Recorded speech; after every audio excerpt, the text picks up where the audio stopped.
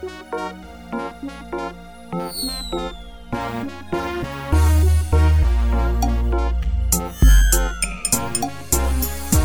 morning, everyone. It's your girl Obi, and welcome to another episode of On the Matter.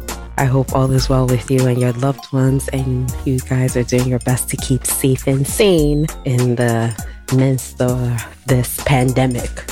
I just wanted to check in to know how you guys are doing, or to at least give a report on what's going on with me. I've made significant progress this last month. I'm down to 4,700.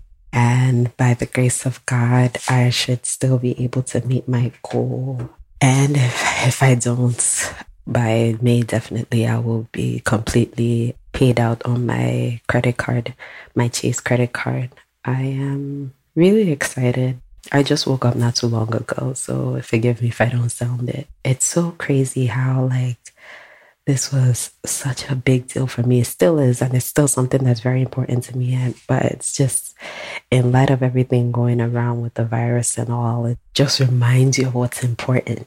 Family and friends and human interaction. I'm such an extroverted person that the fact that I have so much love to give. To quote one of my friends, he was like, you just have so much love to give. And you can have 10 million people in the world and you still have more. And it's such a shift in energy, all trying to be creative in how we can continue to engage and participate in human functions, but it's so different. A few things. My airline canceled my birthday trip, so that's not happening. And, everyone is happy on my end. It's better to be safe. And, I agree.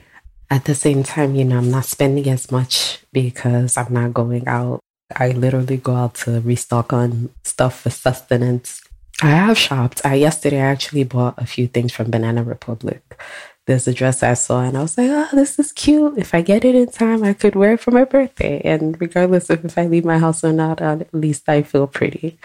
So I have shopped online. I have not been shopping ridiculously. So not much is really, I really haven't had a craving for much. I don't care for much of that. I rather buy a class than to buy an outfit. And I'd rather buy a ticket to go somewhere, but obviously I can't. So that's that.